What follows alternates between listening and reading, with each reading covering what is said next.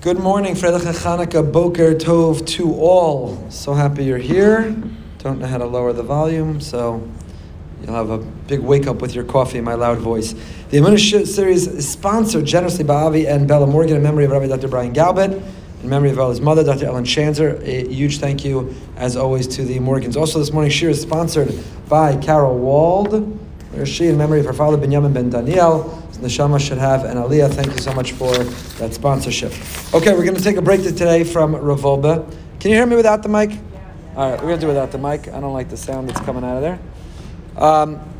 We're going to take a break from the Rav Wolbe that we had been learning to do a special edition about Hanukkah. Talk about Hanukkah. I don't know if you got the memo. Today is the third day of Hanukkah.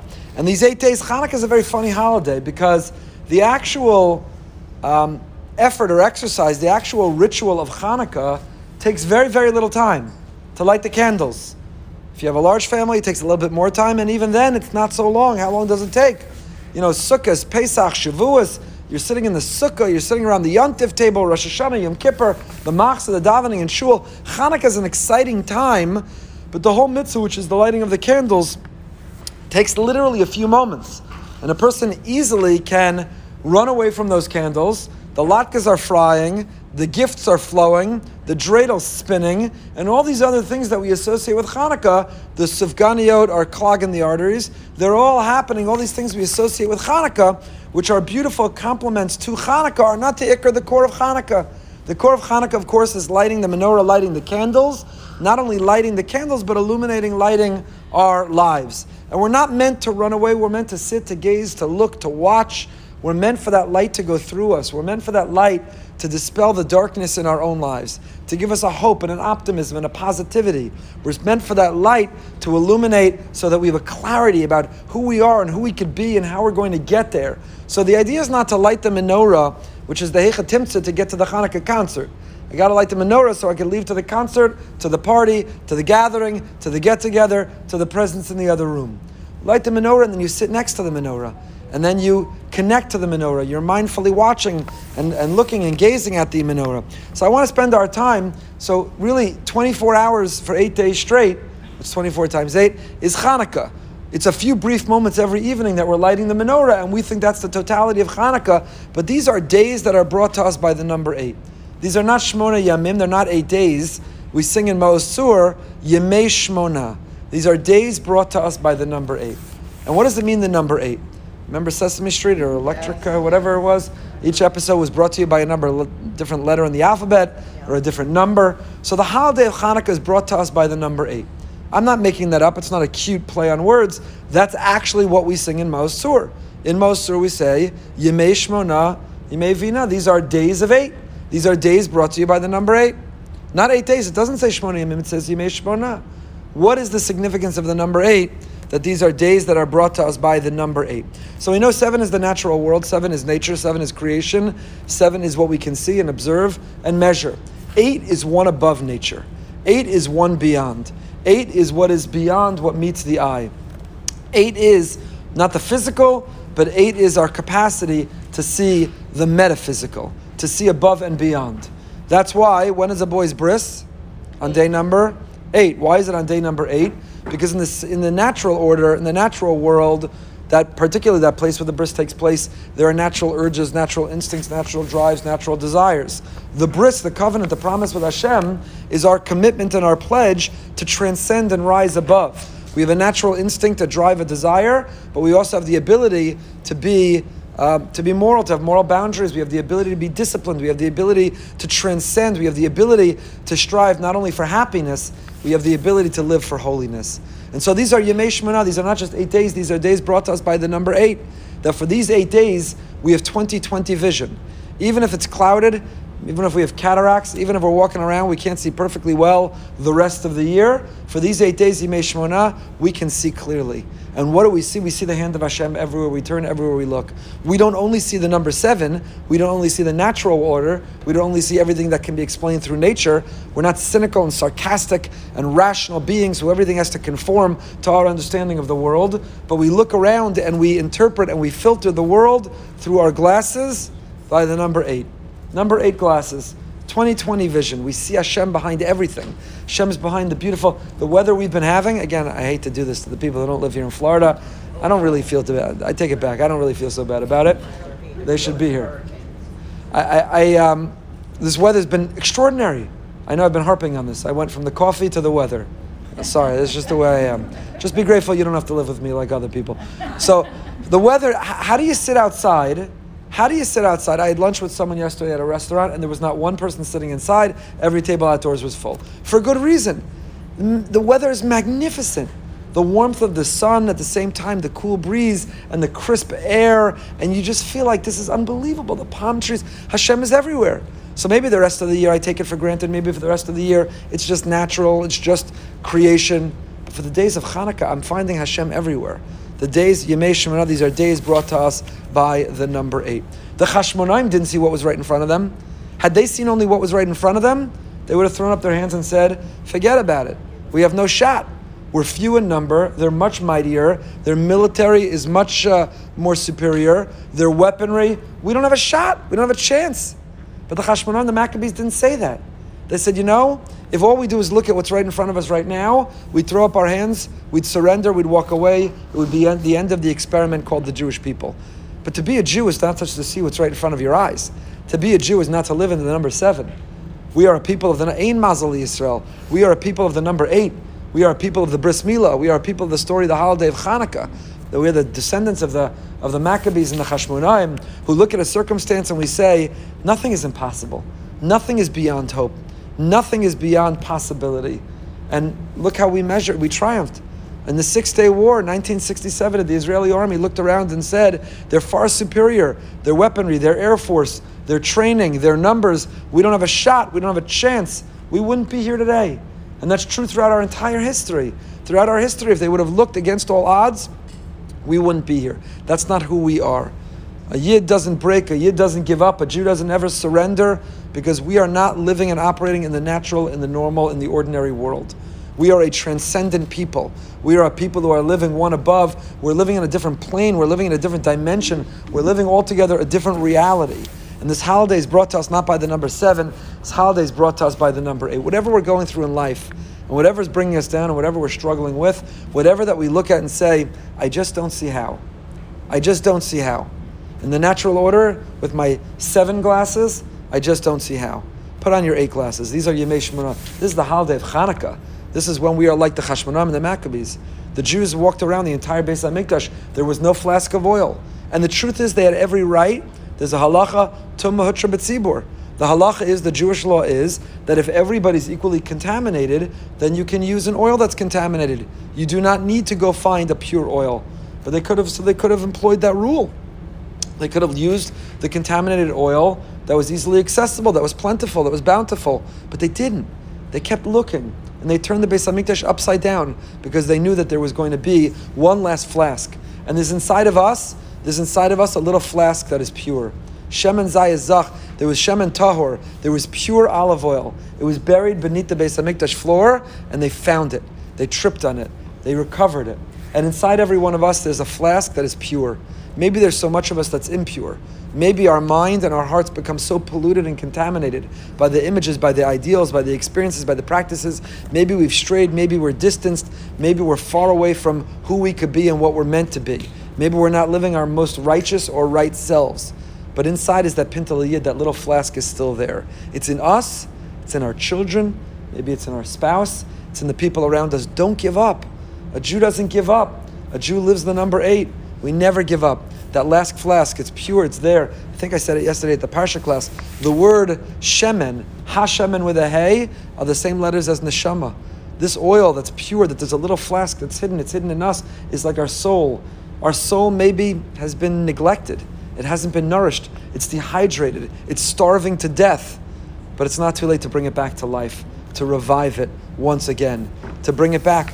Last week we had Rav Machlis, I hope everybody listened to the Behind the Beam with Rav Machlis. So he said, when we were talking about the loss of his amazing wife, Rebbetzin Machlis, Salah Shalom, and how he remained so positive, his simchas achayim, his joy, 57 years old, way too young, his life partner, his other half, and he has this simchas achayim, this joy for life. And I asked him how he does it. So he gave several answers, but one of which was, he said, the Chafetz Chaim tells us that in every generation, whatever technological breakthrough, whatever innovation that we have, is really a symbol for the Jewish people. We're meant to grow. The telephone, the car, everything is. So he said, today you hear people say, my phone is dead, my iPad died, my computer died. And what happens? 10 minutes later, they plugged it in and they're back on the device. You say, I thought it died. Baruch Dayna Emes, I was ready to pay a Shiva call. We sent out a Shiva notice. You said your iPad died. You said your phone died. You said your laptop died. I don't understand how you're on it right now. I already scheduled to come to the funeral. Elamai, you plug it back in, it comes back to life. He says, we see the possibility of Tchiyas HaMesim in our time. The revival of the dead, the things that seem like they're gone, come back to life. They're still there, even when we can't use them for a brief period of time. And he spoke about his own Rebbetzin. She'll be back, we'll be reunited. He said every time he looks around his home that's filled with guests, she's still alive.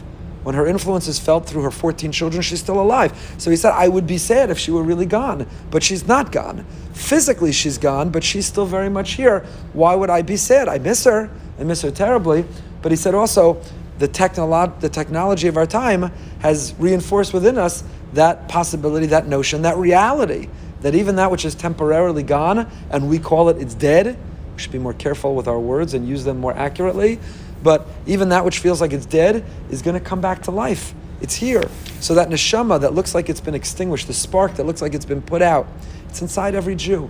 And Hashem and neshama can be brought back to life. And that oil that we use in our menorah, there's a preference to use oil. We use candles also, but there's a preference to use the oil. Olive oil is so much more valuable than olives. It's the same thing. The olives have olive oil in it. So why is olive less valuable? You step on the olive oil, you press the olive oil, you squeeze the olive, and the olive oil comes out. And the olive oil is more valuable, it's worth more, it's a greater commodity, it tastes better, it's more valuable to us all. So you see that when you squeeze something, when you step on it, when you press it, what you get out is even more precious. We, the Jewish people, have been squeezed, we've been stepped on, we've been pressed, and what comes out is more precious. Same is true with grape, by the way. That's why we make a bracha. Bari Pri Hagafen, the wine is much more valuable than the grape. When you step, when you squeeze, when you smush, what comes out is more precious. What comes out is more special. And that is a symbol of the Jewish people. Okay, all of that was by way of introduction. Let's start. Baruch atah Adonai Eloheinu melech olam she'akol niyeh b'dvaro. Have yourself some Hanukkah coffee. Okay. So I told you we're going to do a little bit about Hanukkah. There's a great pamphlet that came out last year of Avitcher Meyer Morgenstern by Yom Derechecha on Hanukkah. We can't read the whole thing. I wish I could keep you here all day and go through it. It will transform your Hanukkah and your life. Somebody should be translating. It's really incredible. But we'll go through some parts of it just to plant some seeds to think about and to have those discussions. As I said, we don't light the Hanukkah candles in 2 minutes, and that was Hanukkah. Out of the 24-hour day, we spent 2 minutes. The whole day is supposed to be permeated with the energy of Hanukkah. With the energy of Hanukkah. We say in the bracha that the miracles that happen by Yamim Hahem ubazman hazeh, the miracles that happen then. So one girsa, one language is by Yamim Hahem in those days, bazman hazeh, in this time. And if that's the case, then it means in those days, at this time, the end of Kislev, beginning of Teves, the winter, this time of the year.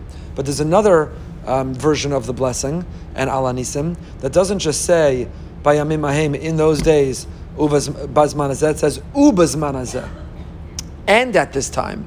And it means that we're not commemorating miracles from long ago, we are tapping into the energy that is present still today. The miracles of long ago reveal to us the energy that was present in these 8 days. But we're not commemorating a miracle. In American holidays and other secular holidays, you commemorate things from a long time ago. You commemorate events, you commemorate historical experiences, you commemorate people and places. It's commemorative.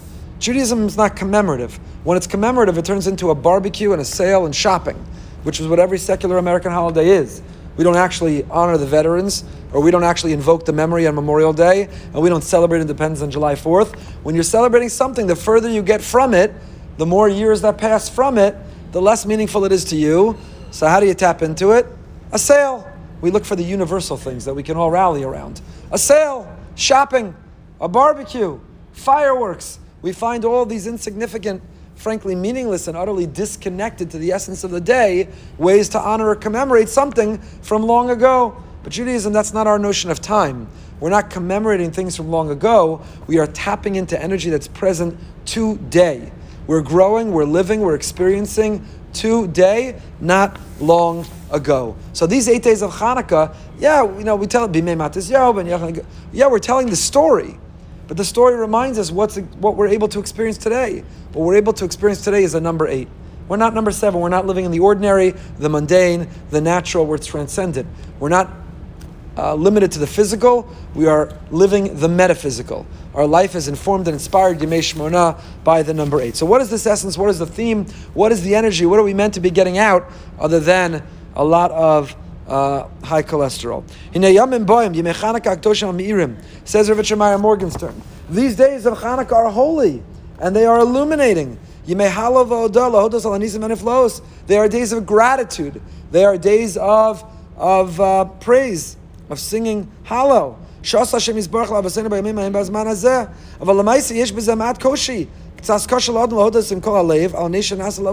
very hard. How do we tap into something that happened so long ago? None of us have met the Maccabim, the Chashmonaim. We don't know, we didn't live, we didn't overlap. It's very hard to connect with something so long ago. So therefore, says Rav Shemaiah, we have to know. We're not just grateful for something then. But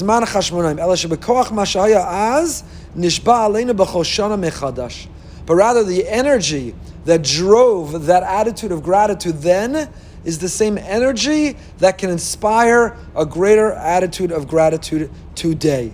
Chevra, we're living in such darkness. This is not me, like some rabbi, certain Jewish organizations, every year everything is worse than it's ever been, more dire than it's ever been. You have to give now more than you ever gave. Like Chalila, everything would be okay. They'd be in big trouble. So this is not some rabbinic hyperbola. We're living in darkness. Everything's terrible. This pandemic is dark. We were supposed to go to Eretz Yisrael next week, and yet again it's been suspended, and not complaining. Grateful we'll be able to go again. For other people it's much more difficult. But here, just like every time we think we turned the corner, every time we think we're coming out and it's over, here it is again. A new form, a new variant. What does it mean? Are we protected from it? What will be? There's darkness, and you know what's happening within this darkness? I'm not talking about the SUV that drove into a parade or the school shooting that happened 2 days ago and the darkness that's all around us. I'm talking about the darkness of mental health. When people are depressed, when people struggle with anxiety, they describe, I'm in a very dark place. It's the very vernacular that we use. I'm in a dark place. I'm feeling hopeless. I'm feeling lonely. I'm feeling isolated. I'm feeling neglected. I'm feeling rejected. I'm feeling despondent. It's living in a very dark place. And in Corona, mental health has exploded and gone through the roof. And only now are we seeing the levels of suicide, the levels of overdose are unacceptable. We talk about gun control and school shootings, we talk about violence, and it all pales in comparison to the mental health challenges and consequences and casualties, which is devastating. It's a world of darkness. And you'll say, darkness? We have more prosperity than ever before. We have more technology than ever before. We have more longevity than ever before. We celebrated several birthdays this week of people in the shul in their 90s. Kenai Nahara soll sein gesund und stark, and every other Yiddish expression you could use that you don't want to jinx it. It's unbelievable. A beloved dear member, Hami, this Shabbos told me, he says, Rabbi, I'm celebrating the 80th anniversary of my bar mitzvah this Shabbos. Wow. It's unbelievable. Yesterday we celebrated Faye Eisenberg's 90th birthday, and Mike Sanders is 97. Go on and on. We have more than 1 million, 3 minyanim of people in their 90s. Kenainar, B'liainar, when I was a kid, I didn't know one person in their 90s. It's unbelievable. It's unbelievable. We have more longevity than ever before. We have technology. I was saying to Yocheved the other day, with one press of a button, we are simultaneously FaceTiming, video conferencing with our kids in Israel, our grandchildren in Israel, our kids in New York, our kids here. It's like, this is George Jetson stuff. This is like Disney Carousel of Progress stuff. This is the stuff that, like, someday, maybe it'll probably never happen, but wouldn't it be cool if? And now it's like, it's slow, it's buffering, it's this. It's like, I'm entitled, my ride. It's like, how dare they? This free service, like, I'm entitled. We're living in prosperity. We're living in prosperity. Cars that drive for themselves. We're living in a time of prosperity. We're living in a time of longevity. We're living in a time of, and there's more mental health challenges than ever before, and more suicide, more depression than ever before. We are submerged in darkness. It's dark. People wake up, they're sad. They're negative. They're lonely. There's darkness everywhere. So this is the holiday. This is it. We're lighting candles. We're lighting candles. And you could have a pitch black room, you light one candle. All it takes is one candle to dispel the darkness. You don't need to flood the room with candles. You don't have to flood the darkness with light in order to dispel it, in order to turn it over. One candle, one spark gets rid of the darkness. We're just not lighting candles, we're being lit ourselves. We are those candles. The imagery of the candle is meant not just to be in our windows for others, it's supposed to inspire and inform who we are and how we live and how we walk around, not only those 8 days, but all year round. And again, if a person's clinically depressed, clinically anxious, clinically needs help, there are, thank God, chemical help, there's medicines, therapy. I'm not talking. I give this disclaimer because it's important. People are struggling, suffering, people who are confronting clinical diagnosed issues of mental health need to take care of it without shame, without stigma, any more than you would have shame or stigma, Khalil, if you had a physical ailment and you need to see a doctor. I'm not suggesting live with Emunah and then you don't need the medicine, you don't need the doctor. I'm not suggesting that. I've never suggested that, and it's very, very important to be clear about that. But I'm talking beyond the clinical diagnosis. I'm talking about the general atmosphere, the general environment, the general culture of darkness and sadness and hopelessness that's all around us. The general sense of giving up, of despair, that's all around us. That's only increased every time we have another school shooting or another domestic terror event or another variant that comes on the scene. All that does is drive us deeper and deeper into the darkness. But all you have to do is light a candle. We light a candle and it illuminates the world. It brightens the world. It lifts us up. So how does it do it? That's what I want to talk to you about this morning. So let's start. Misha libo er v'rotze liknos sa'or, a person whose heart is awake and wants to acquire the light. Yasim el libo shelo maspik lasas ma'isa mitzvah levado. It's not enough to do the mitzvah. It's not just Baruch atah Hashem Elokeinu, touched it, good. Where are the latkes? You don't walk away, let the menorah burn in the window. I did the mitzvah in a millisecond, in a fraction of a second, and I'm done. It's like you stood under the chuppah, you gave the ring, it's like, I'm done. I don't have to say I love you again. I don't have to be selfless to you again. I don't have to do for you again. Like, I'm good, I gave you the ring. It lasted a millisecond. It's on video. It's on video. We have pictures. It's proof, there's evidence. Good. This is the story of the yeshiva student who's married, and his wife is very concerned about her marriage. She doesn't feel affection, doesn't feel loved. She complains to his Rebbe. So his Rebbe comes to him and he says, you seem happily married. I know you love your wife, but you never tell her. She needs to hear that you love her. You never tell her. So he says, I told her. He says, what are you talking about? When's the last time you told her? 26 years ago under the chuppah. I said I love you, and I never took it back since. So it's still like a lumdus, like a halacha. I said it then, and I wasn't mevatel it. I didn't take it back. I didn't nullify it. So it's still standing. So why do I have to repeat it? I gave you the ring under the chuppah. That was that moment, the millisecond. So we're good. That's it. I lit the candle, so we're good. No, you're lighting the candle is what launches the feeling, the energy that should permeate the whole 8 days. And what is that feeling and what is that energy? You have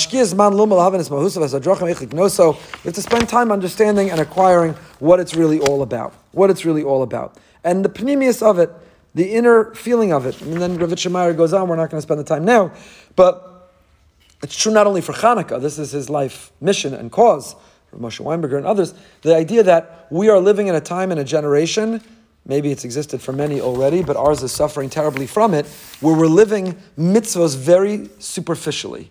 We do them externally. But is the pneumius, is the depth there? Are we mindful? Are we present? Do we understand the deeper meaning? Are we connected how it's meant to transform us? Or check, Hanukkah candles, check, Shabbos candles, check, Tefillin, check, keeping kosher, check, keeping Shabbos, check. But other than that, I don't think about it. It doesn't transform me. I'm not present. I'm not really there. It needs a pneumius. It needs an energy. It needs an emotion. It needs to get into our kishkas. We have to understand what we're trying to do, what we're trying to accomplish, who we're meant to be as a result of it. Lahablik is an neshama ba'or haneres hakedoshim. We're not just lighting the candle. Ki ner Hashem nishmas adam. We know that the candle represents the neshama. How do you know that? Give me an example of a candle representing the neshama. The yurtzai candle. Person has a yurtzai for a loved one, they light a candle. Yizkor. If you've ever lost a loved one, you light Yizkor candles before you recite Yizkor. Shiva, a 7-day candles in the home throughout the Shiva. A tahara. In the room where the tahara is being performed by the Chevra Kadisha, a candle's lit. All based on this pasuk. Shlomo Melech tells us that the soul is likened to a candle. And why is the soul likened to a candle? Because you can't hold the flame. You know it's there, you can feel its warmth. You know it's there because you can benefit from its light, but if you try to grab it or hold on to it, you can't. And the soul can't be measured, it can't be captured, it can't be grabbed onto, but you can feel its warmth. And you can benefit from its light. And you know that soul is there. The candle, no matter what direction you hold the candle, what does the flame always do? The flame always goes up. You could hold the candle upside down, you'll just burn your hand because the flame is going to still go up. The soul is always yearning, the soul is striving, the soul is aspiring, the soul wants to be nourished from the heavens with holiness. No matter what direction you face the candle, the soul is always flickering upward. So there are many, many other examples and metaphors. So it says Rich Amar, lahadlik an neshama. What we're trying to do when we light the Hanukkah candles is not light some wax. We're not lighting some wick. We're lighting our soul on fire. We're waking ourselves up. We're waking up to the reality of who we can be and the life we want to live and the love we want to share and the difference we want to make. That we're not here to take. We're not here to receive. We're not entitled. We're here to serve. We're here to make a difference. We're here to repair the world. We have duties and obligations because of the uniqueness of who we are. And what's incredible, and I'm going to talk about this a lot more in the future, because I really believe this, and I want it to be a staple of our community and inform our youth and our teen and our adults and everything that we do. Because here's the paradox and the irony. The more that you think you'll achieve happiness by taking care of yourself, the less happy you are. And the more that you want to make other people happy, the happier you become. It's not Goldberg saying this. Every research study, there's actually treatment for depression to volunteer. There are countless studies that confirm this today. They give two groups money. One, they say buy something for yourself. The other, they say buy something for someone else. Then they measure your happiness. There's countless studies. The more we pursue our own happiness, the more unhappy we are. By the way, you don't need to study. All you need to do is look out your window. All you have to do is look at the world today. It is a world of people pursuing their own happiness, very focused on their own happiness. Their own pleasure-seeking, happiness-seeking, that is the world. And that's what the world tells you. Do whatever you want, whatever makes you happy. You're entitled to your happiness. You deserve your happiness. The world owes you your happiness. Do whatever you want that makes you happy, because the only measure that matters is, are you happy? Does it make you happy? Will it make you more happy? That's the world we're living in. But Judaism says the exact opposite. Your happiness. Whoever told you you're entitled to be happy? Whoever told you that you should be focused on your happiness? You know, you should be focused on making other people happy. Taking care of other people, relieving other people's pain and stress, making the world a better place. And you know what happens when you do that? You walk around so happy because you're fulfilled and you found meaning and you found purpose. And this is a language that we don't use enough. Again, I apologize in advance because you're going to hear it a lot from me. With our kids, you know what our kids walk around? I don't want to go to school. I'm entitled to stay home. Who's allowed to boss me? I deserve the latest version of the iPhone. I deserve the highest speed of Wi-Fi. I deserve the latest of this, the latest of that, the latest of the other thing. Everyone has it. The world owes it to me, and I deserve to be happy. And you know what? It's not their fault, these kids. Because if they're consuming pop culture, if they're watching marketing and ads, if they're driving I-95 and reading billboards, then this is the messaging that's coming from all over, is that life and the world are all about your happiness, your pleasure, and what the world owes you. But it's time to turn this backwards, inside out. That it's not about our rights and entitlements, it's about our duties and obligations. It's not about our happiness, it's about making other people happy. It's not about our needs, but it's about figuring out how we're needed. That's what our life is about, because when we do, that's what brings us the greatest happiness. That's what nourishes the neshama. The more you pamper the body and neglect the soul, the more unhappier you will be, because the more counterfeit you will feel your life is. And the more that you nourish the soul, and you could pamper the body too. Nobody's suggesting you have to neglect the body. Nobody's suggesting you have to live with fasts and starvation and neglect. But nourish the soul and then pamper the body, because that is the instrument and vehicle for the soul. The happier you're going to be. The more beautiful, the more fulfilled, the more meaning. We have to reintroduce the words to our vocabulary with our children, with ourselves, like meaning, purpose, responsibility, service, duty, obligation. These are the words that have to re-enter our curriculum, our attitude, our programs. Rabbi Moskowitz led a great father-son trip to New Orleans, and the people came back on fire. On fire? It wasn't a 2-day trip to Scotland for golf and scotch tasting. It wasn't a 2-day trip to Charlie Chocolate Factory. It wasn't a 2-day trip to What do you mean they came back on fire? If you saw the pictures, they spent 2 days back-breaking labor, sweating with 3 masks on, taking away moldy walls in New Orleans that's been savaged by multiple hurricanes. And they came back. I'm so happy. It was unbelievable. I'm on fire. I'm happy. I'm energized. What? From 12-hour back-breaking work days, half the people haven't lifted a hammer in 20 years, and they come back on fire? Yeah. Because when you do, when you give, when you volunteer, when you're responsible, when you make a difference, when you find meaning and when you find purpose, you find life. And that's what we're meant to think about. We haven't even started yet. I said disaster. I haven't started yet. That's what we're meant to be thinking about while we're lighting the candles. Those are the candles. We're lighting the candle. Kiner Hashem Nishmas Adam. We're lighting the candle. We're lighting the neshama. We're lighting the pintel yid. We're finding the little last flask of pure neshama inside us. The one that's not been tainted and contaminated and compromised and corrupted by this culture and by this pop culture and by this world. We're finding that little pintel yid inside us that still remembers what gives us meaning and purpose, what gives us life, what makes us feel alive. And therefore it's light. When you're focused on your own happiness and its pursuit, you're living in a world of darkness. Why do you think that so many celebrities and athletes and mega wealthy people around us are struggling with addiction to all kinds of substances? Because they've climbed the mountain that the world tells them should bring them happiness, and on top of the mountain, they're empty. They have money, they have fame, they have power, they have following, they have celebrity, and you know what? They're empty, and they're lonely, and there's a hole in their heart, and they have to numb themselves to all kinds of substances, and they have what all these other people are chasing and pursuing and think will bring them happiness. But it's not what does it. What does it is meaning, and what does it is purpose. You want to get out of that dark, living in that darkness. You could be in darkness in a mansion. You could be in darkness in a crowded room. You could be in darkness in an overflowing bank account. You're especially in darkness if you're addicted to substances and behaviors that bring us down. You want to step out into the light. You want to be lit. You want to be a candle on fire, neshama on fire. Meaning and purpose and responsibility and mission to Hashem. It's nothing greater than being on a mission. Being on a mission. You know, we know that when we're little children.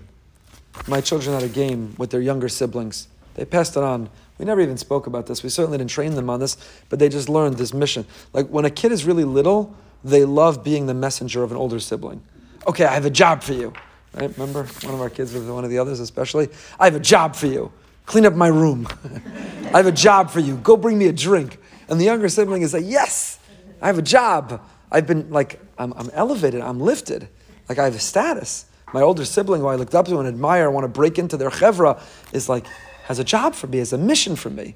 I have a purpose. Wow. And then we get a little bit older, we say, go get it yourself. Mission, purpose, schmurpus, nah, somebody else should get me a drink. But when we're young, we know. When we're young, we know that sense that there's no greater feeling that I have a mission. I have a purpose. I'm here to serve. If you got a phone call from a prime minister or a president, you got a call from a powerful person who said, you know, I got your name. Look at our parsha, by the way. Paro brings Yosef out of prison. He says, I heard about you, that you interpret dreams. And I'm appointing you to be in charge. Wow, you come alive. Shlichus, that's what it means to be a shliach. Chabad Lubavitch has this right. They ingrain within their children, in their mother's milk from when they're born, that you're not here to take, you're here to give. You're not here to receive, you're here to serve. You're a shliach, you're an agent, you're a messenger, you're an ambassador. It's unbelievable. That's not, again, to romanticize it, that Chabad has no challenges or problems, that the Chabad world is perfect. It's amazing. There's so much to learn from it. But that sense of shlichus, that's how we light the candle inside us. Okay, so let's start. Just give me a few more minutes. A few more minutes. Hod. The holiday of Hanukkah is characterized, the idea is Hod. Mizbar b'divrei ha'arizal, she'orsh mizgal b'Hanukkah ora shel midas ha'hod. The Arizal, Rav Isaac Luria, Rav Yitzchak Luria, the modern, several hundred years ago, great Kabbalist, the great mystic, the Arizal. It's freezing cold mikvah in Tzfas in the north of Israel. He says, he taught us that the theme, the energy of Hanukkah is, if Hanukkah is brought to you by the number 8, it's brought to you also by the word Hod. Hey, Vav, Daled. Hod. Hod Vahadar, Hod Hoda'ah, Hod Yehuda, Hod Yehudim. We know this word Hod. Yesh Lavar Tchilas Pnimius Inya Midas Hod. So what does it mean? Hod Yesod HaMoed. Hod is the core, the foundation, the central theme of this holiday. Midas HaHod and Yana Lahodos Al HaEmes. You know what Hod is? Hod is admission. It is an admission of the truth. It happens to mean two things, Hod. This is an insight of Rav Hutner. Rav Hutner Zatzal, the Pachad Yitzchak, said the word Hoda'ah means two things. It means admission. What else does it mean? Thanks. Todah. I won't break into the Benny Friedman song for your sake. Todah. Todah. Thanks. Modeh. Modeh means gratitude. Rav Hutner pointed out, we use the same word modeh le, and modeh al. Ani modeh lecha, I am grateful to you that you had me for dinner, gave me the ride, sponsored the class. Modeh lecha, I'm grateful to you. Ani modeh al, I admit to you that I owe you $100. I admit to you that you were right. I admit to you that you were right. Ani modeh al. I make an admission that you were right. Ani modeh al. We couldn't find another word, says Rav Hutner. We ran out of letters, combinations. Couldn't find another word. We're using the same word for gratitude and admission. So Rav Hutner says, you know what they have to do? They're really the same word. Implicit in every expression of gratitude is an admission, I needed you. That's why arrogant people can't say thank you. Arrogant people struggle to say thank you. They nod, they grunt, they at most, but they can't say thank you. They'll give a gift before they'll say the words thank you. Because implicit in every thank you is, thank you, you enhanced my life. Thank you, you enriched my life. Thank you, I am better off because of you. Thank you, I needed you, I benefited from you. Thank you. It's an admission. Every thank you is an admission. So it says, back to Rav Yitzchak, that's Rav Hutner. So he says, Lahodos ala emes. Chanukah is all about an admission and gratitude. Halal vehoda'ah. That's what we say in Al Hanisim. That's how we celebrate Halal and Hoda'ah. And what is the admission we're making? She'akol nasa rak aidei Hashem yisbarach. V'ilu ha'adam ein bekocha lifal me'uma be'atzmo. Hashem, I have an admission to make. All the rest of the year, the other 51 weeks a year, I pretend and I act like I'm in charge, like I'm in control, like I make a difference, like I understand what's happening. For 8 days, I admit, you got it covered. I don't know anything. I'm not in charge. I'm not in control of anything. That we're living in a matrix. The world is an illusion. It's really all you. It's really all you. Habori yisbarach hu hakol ve'ein od milvado. It doesn't mean the other 51 weeks a year we're not supposed to be thinking this. But this 1 week a year is a conference about it. It's a convention about it. It doesn't mean that you don't have to love your spouse when it's not your anniversary, but your anniversary is when you write the card and buy the flower and give the gift and you say, I'm so happy and I'm nothing without you and the best decision I ever made, blah, blah, blah, blah, blah, and all that other stuff that people put on Facebook and don't even tell the person they love. So you have to love them, You're supposed to appreciate a person when it's not their birthday, but their birthday is when you... V'chulei, v'chulei, the balloon, and they sing the corny song at the restaurant, and everyone says their favorite thing about you. You're supposed to feel that all year round. So similarly, we're supposed to feel this all year round, all 51 weeks, but for 1 week, we really focus, we really emphasize, we're really trying to grow. That's what this mission is. And the Chashmonaim taught this to us, he says. Why? Heimechrizu ein teva ela rak Hashem yisbarach. There's no nature. There's no nature. You live in the natural world. You live in the world of biology, chemistry, and physics. We study it, we value it, we understand Hashem through it. But that's not all there is. That's not all there is. The rest of the world is limited by physics. The Jew lives in a world of metaphysics, of the metaphysical. We're not limited, we're not bound by a world of the physical and by the natural, by the number 7. We're living in the number 8. We're living above and beyond. We're living in a world and a dimension of Ein Od Milvado. We're living in the place of impossibility, not only the possible. We're living in a world that I have to make my effort and take my initiative, but I never, ever have the fatal mistake or fatal flaw of thinking that my initiative or my effort brought about the result. I know that the result is only from the one above. Hu oseh hakol. He is the source. He does everything. There's a creator, he's involved, he's invested, he's intimately aware of everything in my life, in all of our lives, in the entire world. Ve'ein bilto shum koach. And aside from him, there is no strength, there is no energy, there is no power. V'shum metzias, there is no existence other than God. He is all there is, and I tap in and attach myself to him. And that is Hod, b'mei Chanukah. Because again, the Chashmonaim looked around and they said, in the world of Teva, in the natural order, if we analyze and evaluate this naturally, we don't have a shot. We don't have a chance. Pack it up, let's go home, call it a day. Wave the white flag, it's time to surrender. Here's the Beis HaMikdash, here are the keys. Here's the land of Israel, we're done. We'll head to Uganda. But they didn't. They looked at the world and they said, Just because in the natural world there's no chance, but what does that have to do with us? We don't live like everyone else in the natural world. We don't live under the number 7. We live under the number 8, and that's Hod. Hod is gratitude, and Hod is admission. Hashem, I have a confession, I have an admission to make, and my admission is you're in charge of everything. Yeah, I go through the motions, because that's the way you design the world, that I have to go through the motions. You design the world that I have to take the initiative. But I never confuse or mistake my initiative with your result. I know that the result is from you. Even though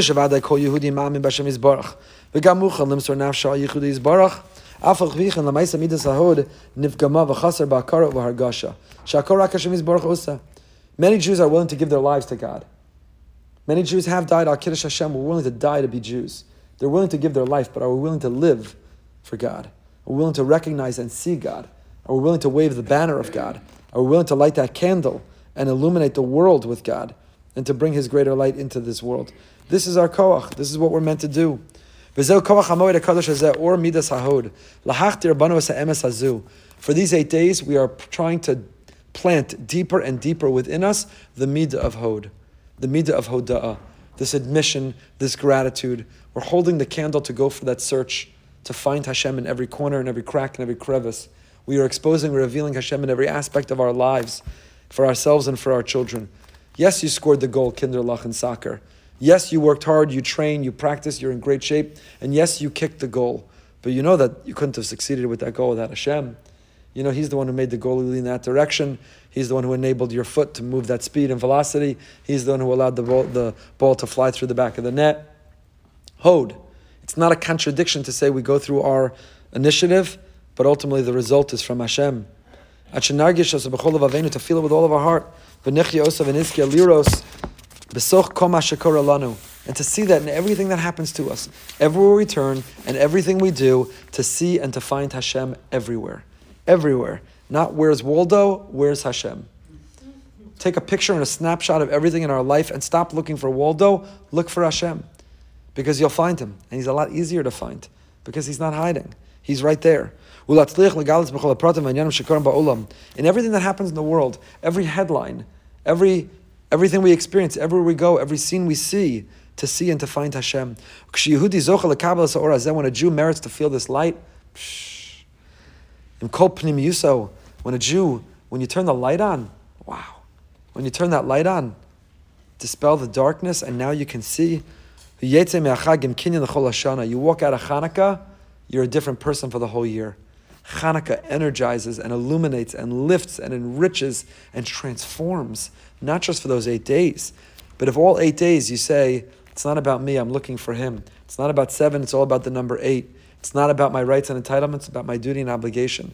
It's about my admission, and it's about my gratitude for the life that I have. I can have a different view of the world. Hanukkah is the LASIK surgery. That when I walked in, I couldn't see anything without my glasses, and I walk out of Hanukkah after my LASIK surgery, 20/20 vision. I see Hashem everywhere. When you walk out of LASIK, it doesn't expire or fade a day later. Now you can see differently the rest of your life. If we live Hanukkah properly, then we see differently the rest of our year. We see differently the rest of our life. And that's what we're doing when we light these candles. He has so much more I want to talk about. I'll end with one last thought. We have a machlokes, Beis Hillel, Beis Shammai. Do you start with 8 lit candles and go down to 1? Do you start with 1 candle and build up to 8? We paskin like Beis Hillel. Beis Hillel's opinion is Mosif Vaholich. Add on as you go. That's Hanukkah. Hanukkah, Chevra, is Mosif Vaholich. Our life can't be stagnant. We're not complacent. We're not stuck. We're not apathetic. If someone were to look at us and measure our spirituality, our religiousness, our deep understanding of mitzvos, our practice, and were to compare it to 5 years ago and 10 years ago and 20 years ago, what would they track? What would they find?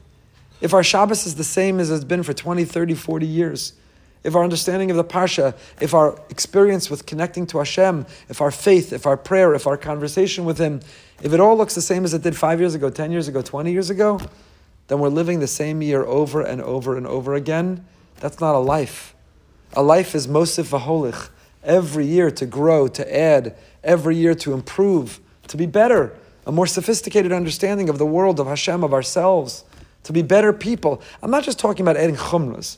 I'm not a chumrah of the week guy. I'm not talking about what's the latest stringency that we can practice, what's the latest chumrah we can introduce. I'm not even talking about introducing anything other than the depth with which we do it. Light the same candles, but have a different mindfulness, an understanding, a presence while you're lighting Shabbos candles, the Hanukkah candles. Daven the same siddur. I'm not suggesting you say the whole book of Tehillim 3 times a day, every day. Say the same davening you've been saying for 30, 40 years, but say it differently. Have a conversation with your Creator. Be in conversation with Hashem. If we're living the same way over and over and over again, then we're living one year over and over again and we're calling it a life. Beis Hillel teaches us the holiday of Hanukkah is we start with one and by the end there's 8 shining lights because we're mostly v'holich.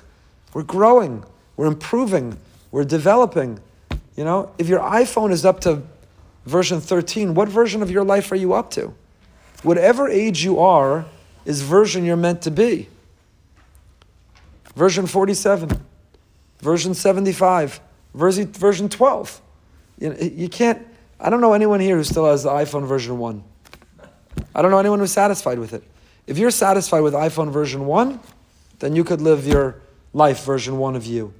But if you need to upgrade and update and have the latest, if you understand that the latest versions has more bells and whistles and makes your life better and is better for you, if you're not satisfied and you need to turn it in to get the latest version, what version of your life are you up to? What version of your life, what chapter of our book are we up to? So all of this is in the holiday of Hanukkah and so much more. And it's not just the moment or the milliseconds that we light the candles. This is supposed to permeate our whole day, this whole 8 days. These are Yemei Shemona, these are days of the number 8. And they leave us walking out different than the way we walked in. And they improve and they repair our eyesight so we see differently than the way we saw before. Until we light the candle, we're lighting that pure, uncontaminated little pintel yid that's still inside us, so we can shine bright, transform the world, transform ourselves, stay happy, stay healthy, and stay holy.